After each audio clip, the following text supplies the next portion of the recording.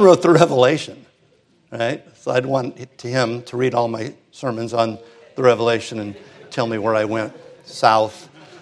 But also, just his intimacy with Christ and his desire.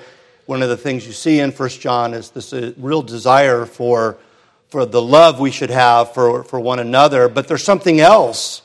Matter of fact, what we're going to see this morning is in the opening portion of this epistle, he tells us why it's written, which I think is really valuable for somebody to go tell you in advance, this is why I'm writing you this letter. And we'll see this in these opening 4 verses. So 1 John 1 through 4, hear now the word of God. That which was from the beginning, which we have heard, which we have seen with our eyes, which we have looked upon, and our hands have even handled concerning the word of life. The life was manifested, and we have seen and bear witness and declare to you that eternal life which was with the Father and was manifested to us. That which we have seen and heard we declare to you, that you also may have fellowship with us. And truly our fellowship is with the Father and with his Son, Jesus Christ. And these things we write to you that your joy may be full. Thus far, the reading of God's word. Let us pray.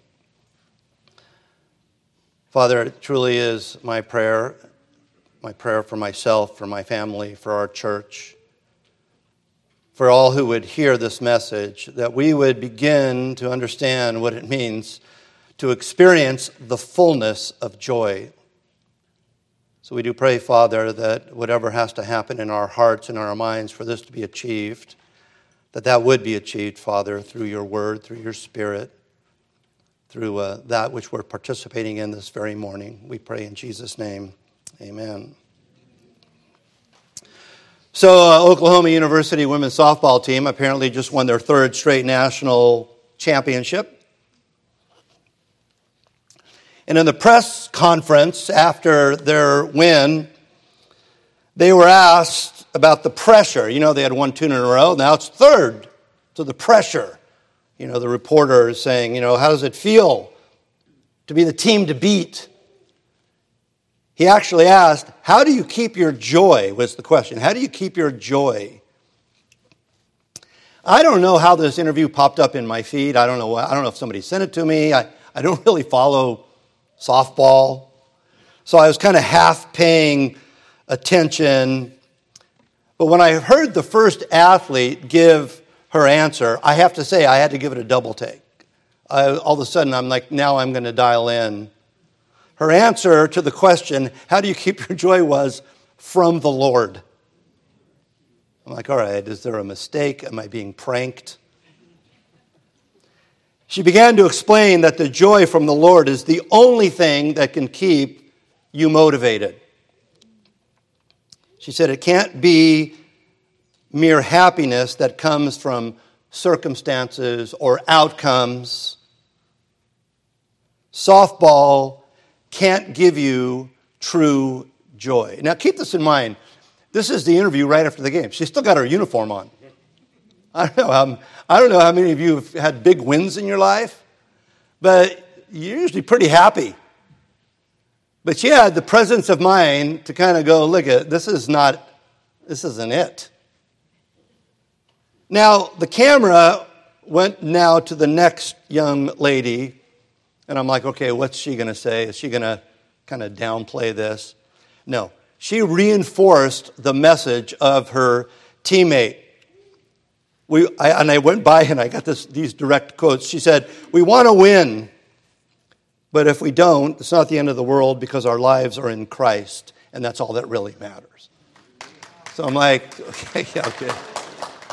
Send this to the University of Oklahoma. Then a third athlete, now it's going down, and continued with the same message. And I'm thinking, is this a softball team or is this like a mission work? Now keep in mind, and I don't know how this will sound, but these were not weak young people who, as the world likes to say, needed a crutch. You ever hear that? Oh, your religion are for people who needed Christ. They were NCAA champions. They were smart. They were athletic. By every worldly observable standard, they were a success story. Finally, one player explained that after winning the previous title, after winning it last year, she realized, having reached really the pinnacle of athletic achievement that she had already set for herself, that it did not give her the fulfillment that one might expect. She said, I had to fix my eyes upon Christ. And then she said, I'm living in the moment, but I have an eternity of joy in Jesus Christ.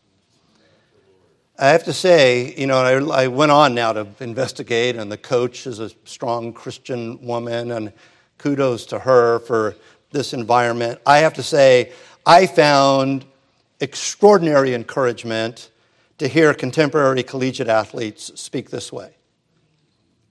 So this morning, I would like to build upon that idea of joy, the idea of a godly joy versus kind of a worldly happiness. And I think the text we just read is an appropriate text because the purpose of the entire epistle is expressed by John in verse 4, where he writes, and these things we write to you that your joy may be full. All right? So that's my goal for myself. That's my goal for my own family. That's my goal for you, is that our joy may be full. John's writing, he's saying, we want you to have the fullness of joy. And he's not just saying that, he's going to, throughout the whole epistle, and we'll only get into the foundation of it this morning, explain how we get there. It's not just an empty, be happy. I went into a store recently to buy a pair of sunglasses, and I had a lot on my mind. I mean, I got a funny job, and there's heavy stuff going on all the time. And I remember I needed a pair of sunglasses, and I found them, but I was thinking about something else. I was thinking about something that really had me focused. And the girl at the checkout counter, literally chastised me. She goes, maybe you should try smiling. I'm like, okay. Let me just tell you something. That's not helping. Don't tell me to smile. You know what you need to do? If you see me, if I seem to be in a bad mood, give me something to smile about. Matter of fact, I almost renamed the sermon, Something to Smile About. So John's not saying, hey, be joyful, grin and bear it. He's going to explain why, in fact, we should be joyful. That's going to be the theme of this entire epistle. But this morning, we're just going to look at the foundation of our joy. But let's first understand something here. As odd as this sounds, we are commanded to be joyful. It is a command. I think it was C.S. Lewis who said that in the eyes of God, joy is serious business. Over 350 times in the Bible, we see the words joy or the other related word rejoice. Now, sometimes it's merely describing a state of being, but often it comes in the form of a command. Like Paul wrote to the Philippians in Philippians 3:1, finally, my brethren, rejoice in the Lord. It's a command. Rejoicing or being joyful is every bit of a command as thou shalt not kill. Thou shalt not steal. Be joyful. You'd think it would be easy, right? It's almost like the Sabbath, the command to rest. You'd think that would be easy. I have found it's not easy. I have found that it's not easy to be joyful. And yet, there you have the command. Now, let's just be clear on something here. This word joy. Because the young lady who said, was comparing joy and happiness and saying, they're not the same thing. I understood her point because there's a worldly joy and then there's a godly joy. And the word joy can be translated happy, and but it's got a different feel than the way the world uses happy. The word really means a feeling of inner happiness. Joy was the experience that the wise men had when they saw the star leading them to Christ. So they're looking, they see the star, they experience joy. Joy was the experience of the women as they were leaving the tomb of Christ. It was an experience of joy. Oftentimes, the word joy is expressed kind of idiomatically, like my heart is dancing. This idea of I'm really happy. Now, I'm saying that, I'm emphasizing that, because I've observed gloomy Eeyore Christians straining to redefine joy in order to accommodate their desire to remain sulky. Now, we may not all express our joy in the same way. Those of you who know me and know my wife know that we express our joy quite differently. Hers involves a lot of dancing. Mine is more like, Some of us are extroverts, some of us are introverts, right? But a lot of us have become masters at hiding the joy. And you go, like, where is the joy? It's got to be there somewhere. Thomas Watson once stated there are two things which I've always looked upon as difficult. The one is to make the wicked sad. The other is to make the godly joyful. Now, we might mistakenly think that our lack of joy is my own personal problem and casts no aspersion. Why is God so concerned that I'm joyful? Why should we be so concerned with each other's joy? But when it gets right down to it, our lack of joy casts an aspersion upon the Lord himself. Richard Baxter put it this way. He said, I desire the dejected Christian to consider that by his heavy and uncomfortable life, he seemeth to the world to accuse God and his service, as if he openly called him a rigorous, hard, unacceptable master, and his work a sad, unpleasant thing. If you see a servant sad, will you not think that he hath a master that displeaseth him? You are born and newborn for God's honor, and will you thus dishonor him before the world? What do you in their eyes but dispraise him by your very countenance and carriage? You see what he's saying here? He's like, you're living this world as if you're upset with God at the lot that he has given in your life. Psalm 84:11 says, the Lord withholds no good thing from those who walk in uprightness. And yet we live in this world sometimes as if God is really holding back. And until he starts producing what I want him to produce in my life, I'm going to be sullen and vexed. It's an ungodly disposition, and it's a lack of awareness of what God is really doing in our lives through the difficulties that we encounter. And that brings me to this point here, and that is joy in the midst of suffering. How do we kind of get those two things and put them in a package together? Is it possible to have joy in the midst of suffering? Did not the apostles go away rejoicing that they were counted worthy to suffer shame for the name of Christ? All right, so I guarantee you that was a negative experience for them to suffer shame for the word of Christ. And yet the Bible says they walked away dancing, rejoicing.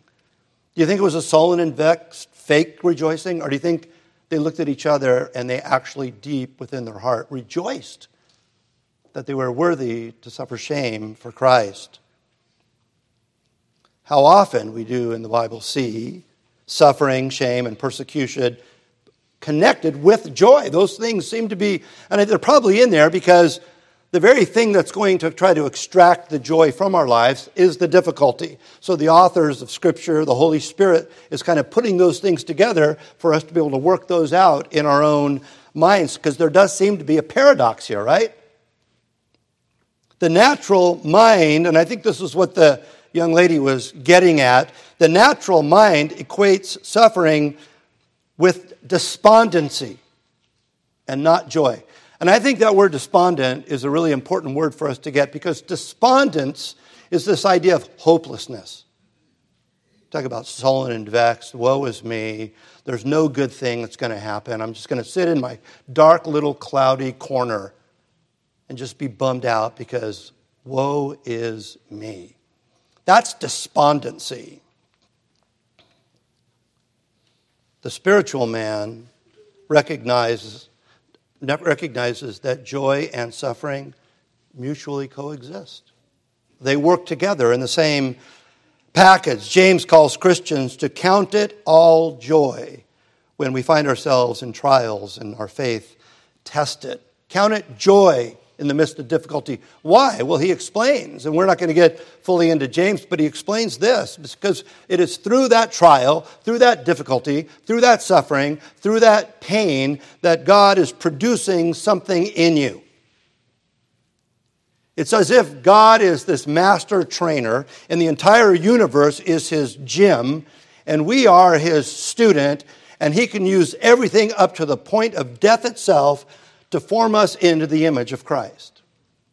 And sometimes it's very painful, but even Jesus, we read in Hebrews, was perfected how? Through suffering. And by the way, Jesus was never sinful, right? So he wasn't sinful and then became sinless through suffering, but he came into the fullness of his righteousness. He fulfilled all righteousness, and the means by which God brought him to where he needed to be was through suffering. And why do you think it would be any different for us? So we count it all joy that God is training us, he's refining us, and he's producing, as the author of Hebrews says, the peaceable fruit of righteousness through those disciplines that he puts us through. It's an entirely different perspective of life. Despondency. I'm just going to tell you, it's a sin. And some of us need to repent of that sin of despondency. We're not talking here, by the way, about grief. Despondency and grief are two different things. We're not talking about sorrow. You know how I know that grief is not a sin? Do you know how I know that sorrow is not a sin? Because Jesus was a man of sorrow, and he was acquainted with grief.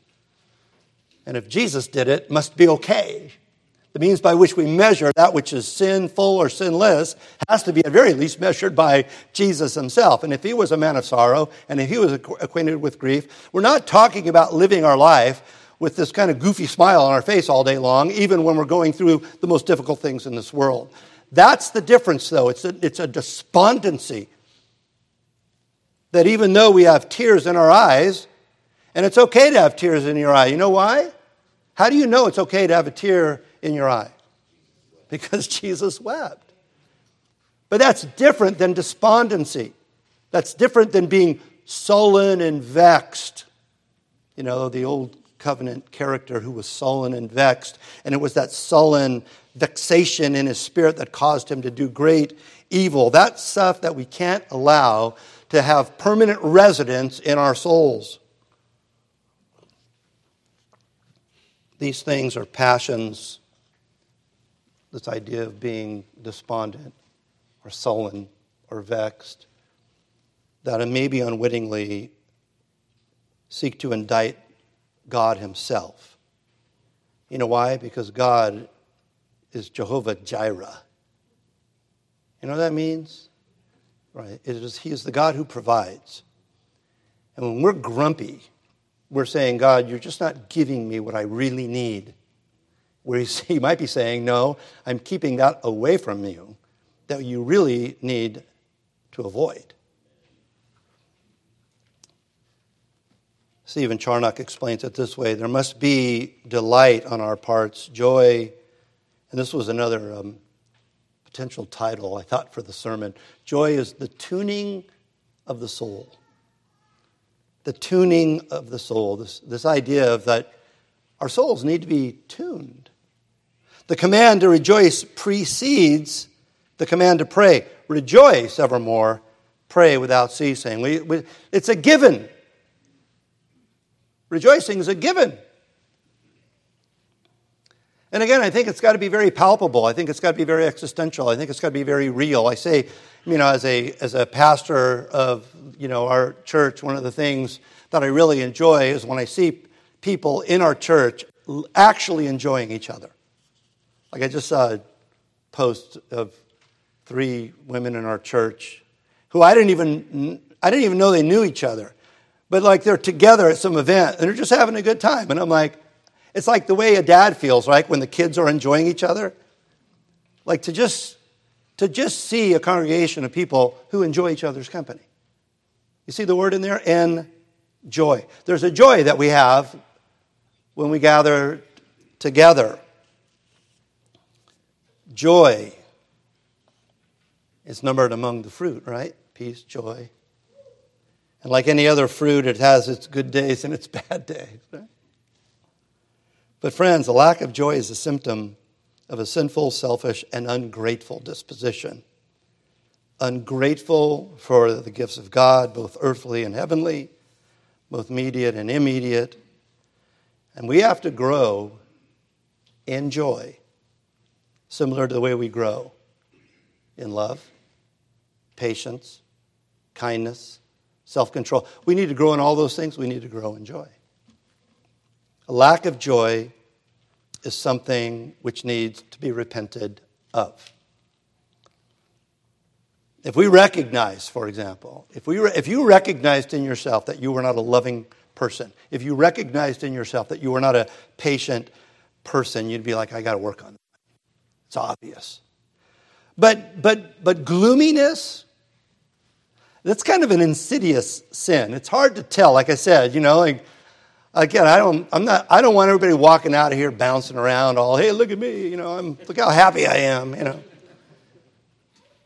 I remember even like during worship sometimes, there are people during the singing portion of worship who are very demonstrative.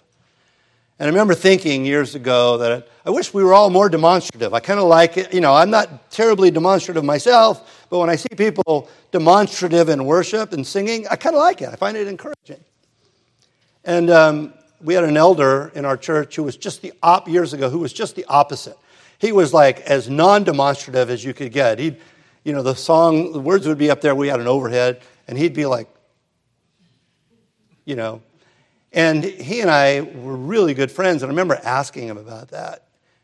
And his explanation was that he was just he was reading, thinking, and digesting it. Like his form of worship just looked different than other people's worship. But it was deep, and it was profound, and it was meaningful nonetheless. Even if he wasn't, dancing around. Like I like to have a little bit of a movement. He had no movement at all. Engineer. He was an engineer, yeah. Just kidding. Well, I'm not kidding. He was an engineer. But I know there are some engineers who are very... I can't... The shovel's gone down. I can't get out. But the thing about gloominess is... It's like the difference between like miserliness and drunkenness, right? Miserliness can be disguised as being frugal. I'm not cheap, I'm just frugal. But drunkenness, if somebody's drunk, there's no good side. There's no way you can hide that, right? It's just the guys are drunk. But that's the way gloominess is. You can disguise it as something else. So at its heart, it is a heart issue. Not what's displayed, but what's going on in your own heart. Now, before we all become even more despondent because we just realized there's yet another sin that we must contend with in our lives. Wow, I didn't realize I was sinning. Let's realize that God's commands are not designed to be burdensome. Right? If, in fact, joy is a command, God is not giving us that command to burden us. Matter of fact, Psalm 1 teaches us just the opposite, right? It is a delight. Blessed is the man, right? who studies the Word, who meditates day and night. It's a blessing. It's a joy to pursue. And we should pursue joy, as Jesus taught, with all of our heart, soul, mind, and strength. We need to work at it. Now, I started with verse 4 because John tells us there, again, why he writes the epistle, that our joy may be full. And if joy is the tuning of the soul, then the fullness of our joy will be the right working of our soul. Right? It's like a musical instrument, like a guitar, that needs to be tuned. And if it's not tuned, it just doesn't sound right. Right? It's just off. We all need a well-tuned heart. We have a member of our church who's a piano tuner. That's what he does. He goes and he tunes pianos. Right? It's kind of like, all right, I don't know exactly how he does it. I remember asking him years ago. Yeah, but obviously you open it up, you look inside, you hit the keys, you're like, that needs to be tightened, that needs to be loosened. Of course, it needs to be a piano in the first place. So if you're not a believer, this doesn't even apply. You've got to come to Christ in order to even be a piano or even to be a guitar. But once we've come to faith in Christ, how is it tuned? How does our heart get where it needs to be? Well, again, I think the entire epistle will be John answering that we might have in this obedience of joyfulness. But Gurnall gives, I think, a good explanation of the problem. He says, the reason why many poor souls have no little heat of joy in their hearts is that they have so little light of gospel knowledge in their mind. The further a soul stands from the light of the truth, the further his needs must be from the heat of comfort. So what is this gospel knowledge of which he writes, and how do we, like those who need warming on a cold campout, get near and stay near that fire? Right? If you're like me, you don't like camping, you don't like being too hot, you don't like being too cold. You got to find a place close to that fire. What is that fire, and how do we get near it? How does John start this epistle? That which was from the beginning, which we have heard, which we have seen with our eyes, which we have looked upon, and our hands have handled concerning the word of life. You kind of get a feel for how he starts. It's a little different the way he starts. He starts this kind of the way he starts his gospel. If I could put it this way, our otherworldly joy is based upon something that has really happened in this world. Our otherworldly joy is based upon something that happened in this world.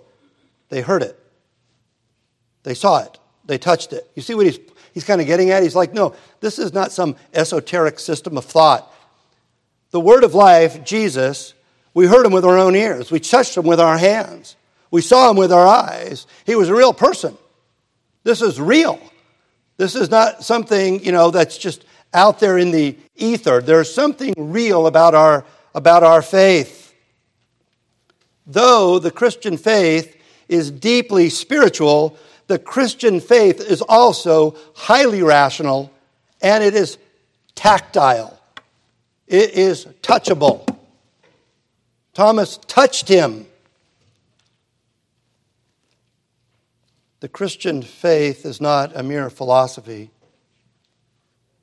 Friends, something happened in this world that changed everything, and that's what John starts with.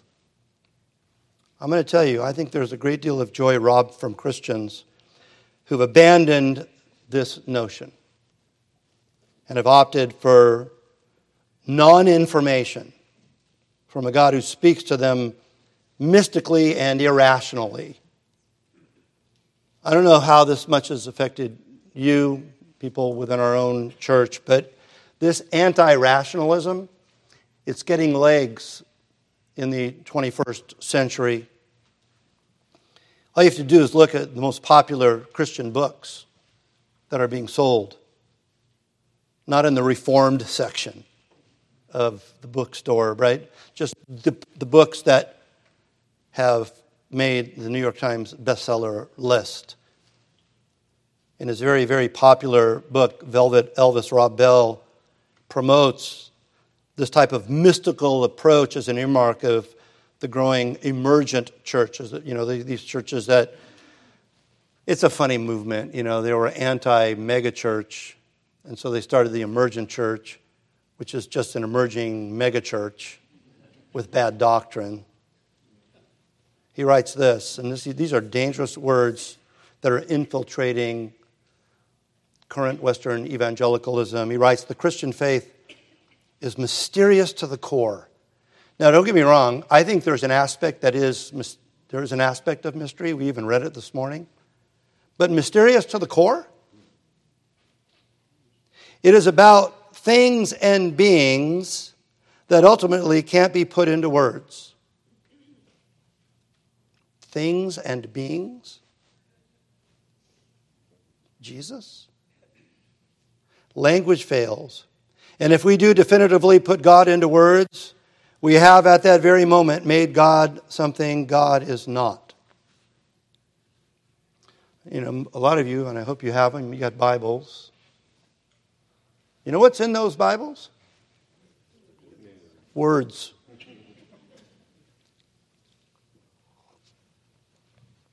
And no doubt for effect, Bell quotes a popular figure who I have to say I enjoy as an actor, but this guy has firmly planted his flag in anti-Christian ideologies. He writes, one of the great theologians of our time, Sean Penn,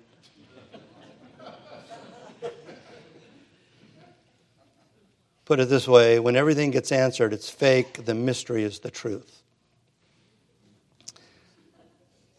I'm telling you, I think this type of approach is the source of all sorts of heartache. It'll accomplish just the opposite of joy. Suggesting that the Christian faith is about things and beings that ultimately can't be put into words. Friends, that's just another angle at which to view the nefarious question from the serpent. Has God indeed said? Because if it can't be put into words, God didn't say anything. It's just another way of saying God can't talk to you. It's all a big mystery. Go with your gut. What feels right? And that is the swan song of many a culture and sadly many a church. I mean, this applies to what we're talking about here, but just a word of advice in any relationship that you have. Truth loves a definition. Tell me what you're thinking. I need to hear it in words. If somebody says, well, the words are too deep, I can't express it, so I'll dance it out.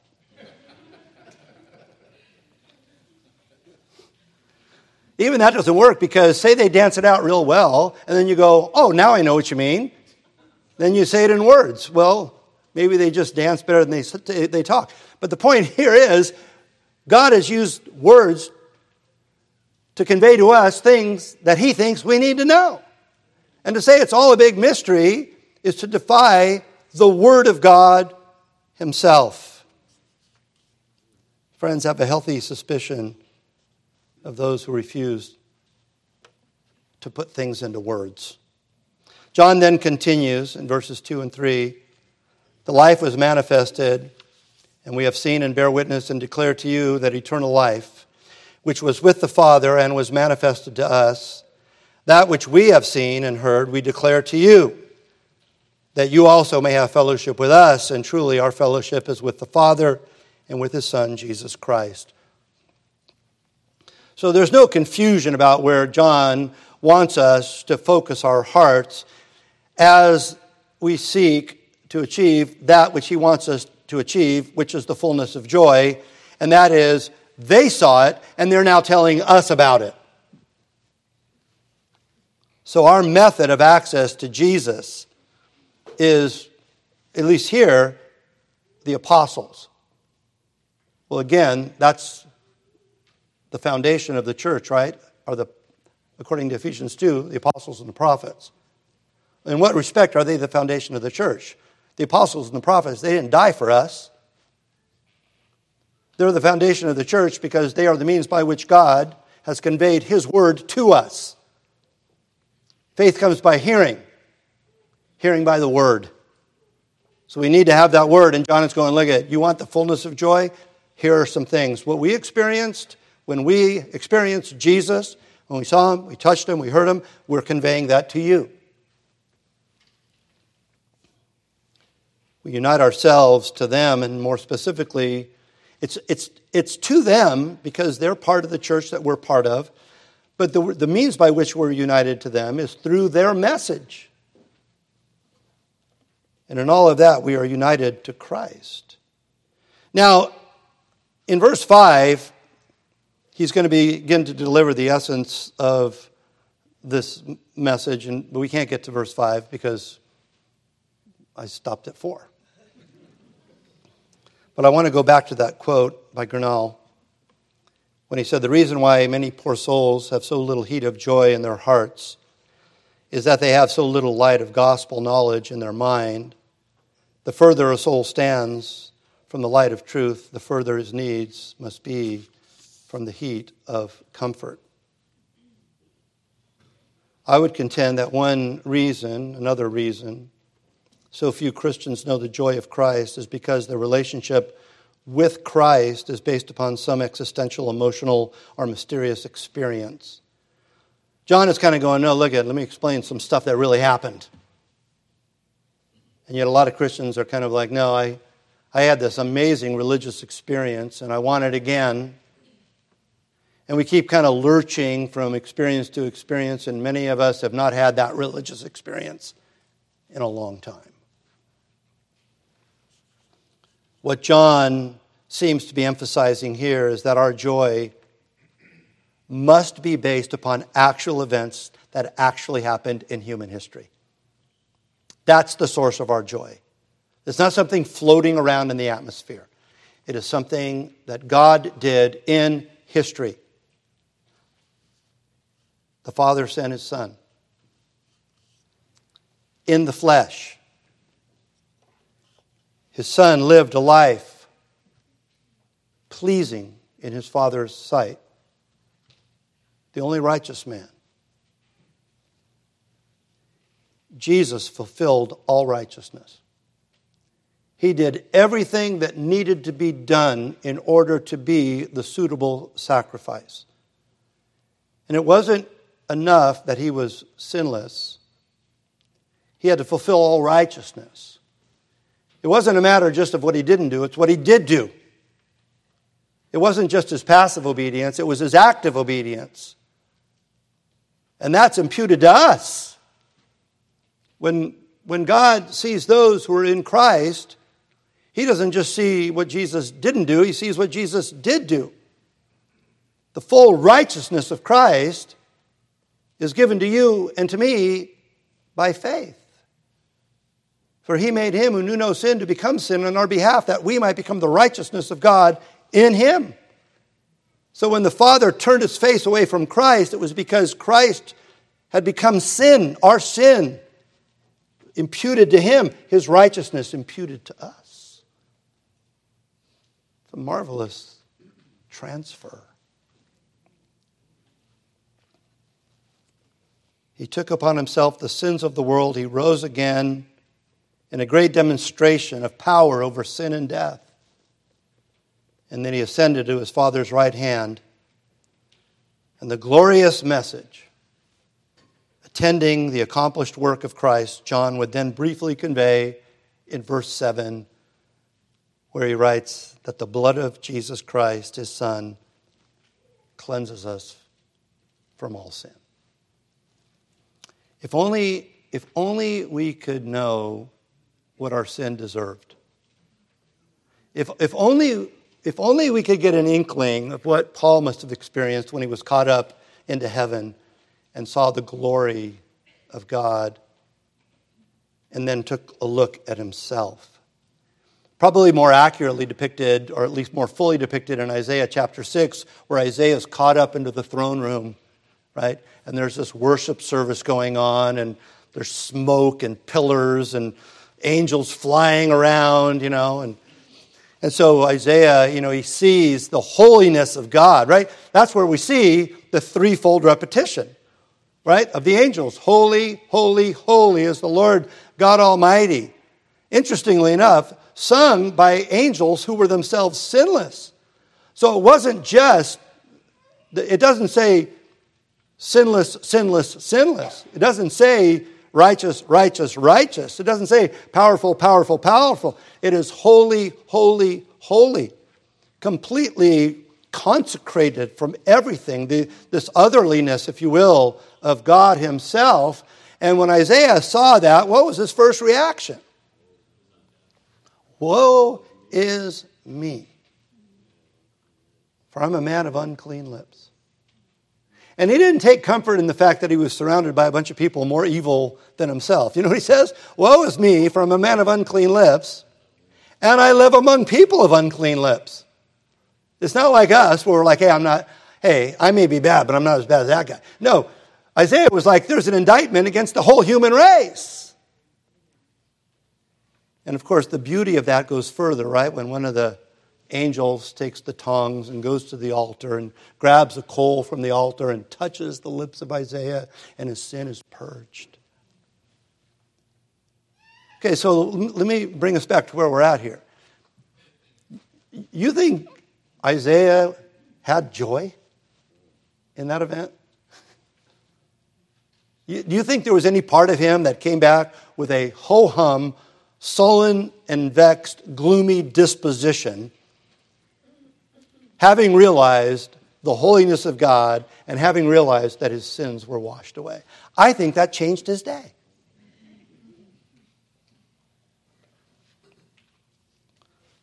I think that the reason joy is so elusive is because we spend very little time with hearts focused on that treasure. We just get caught up in the world. Everything's bumming us out because that's where we're investing our hearts.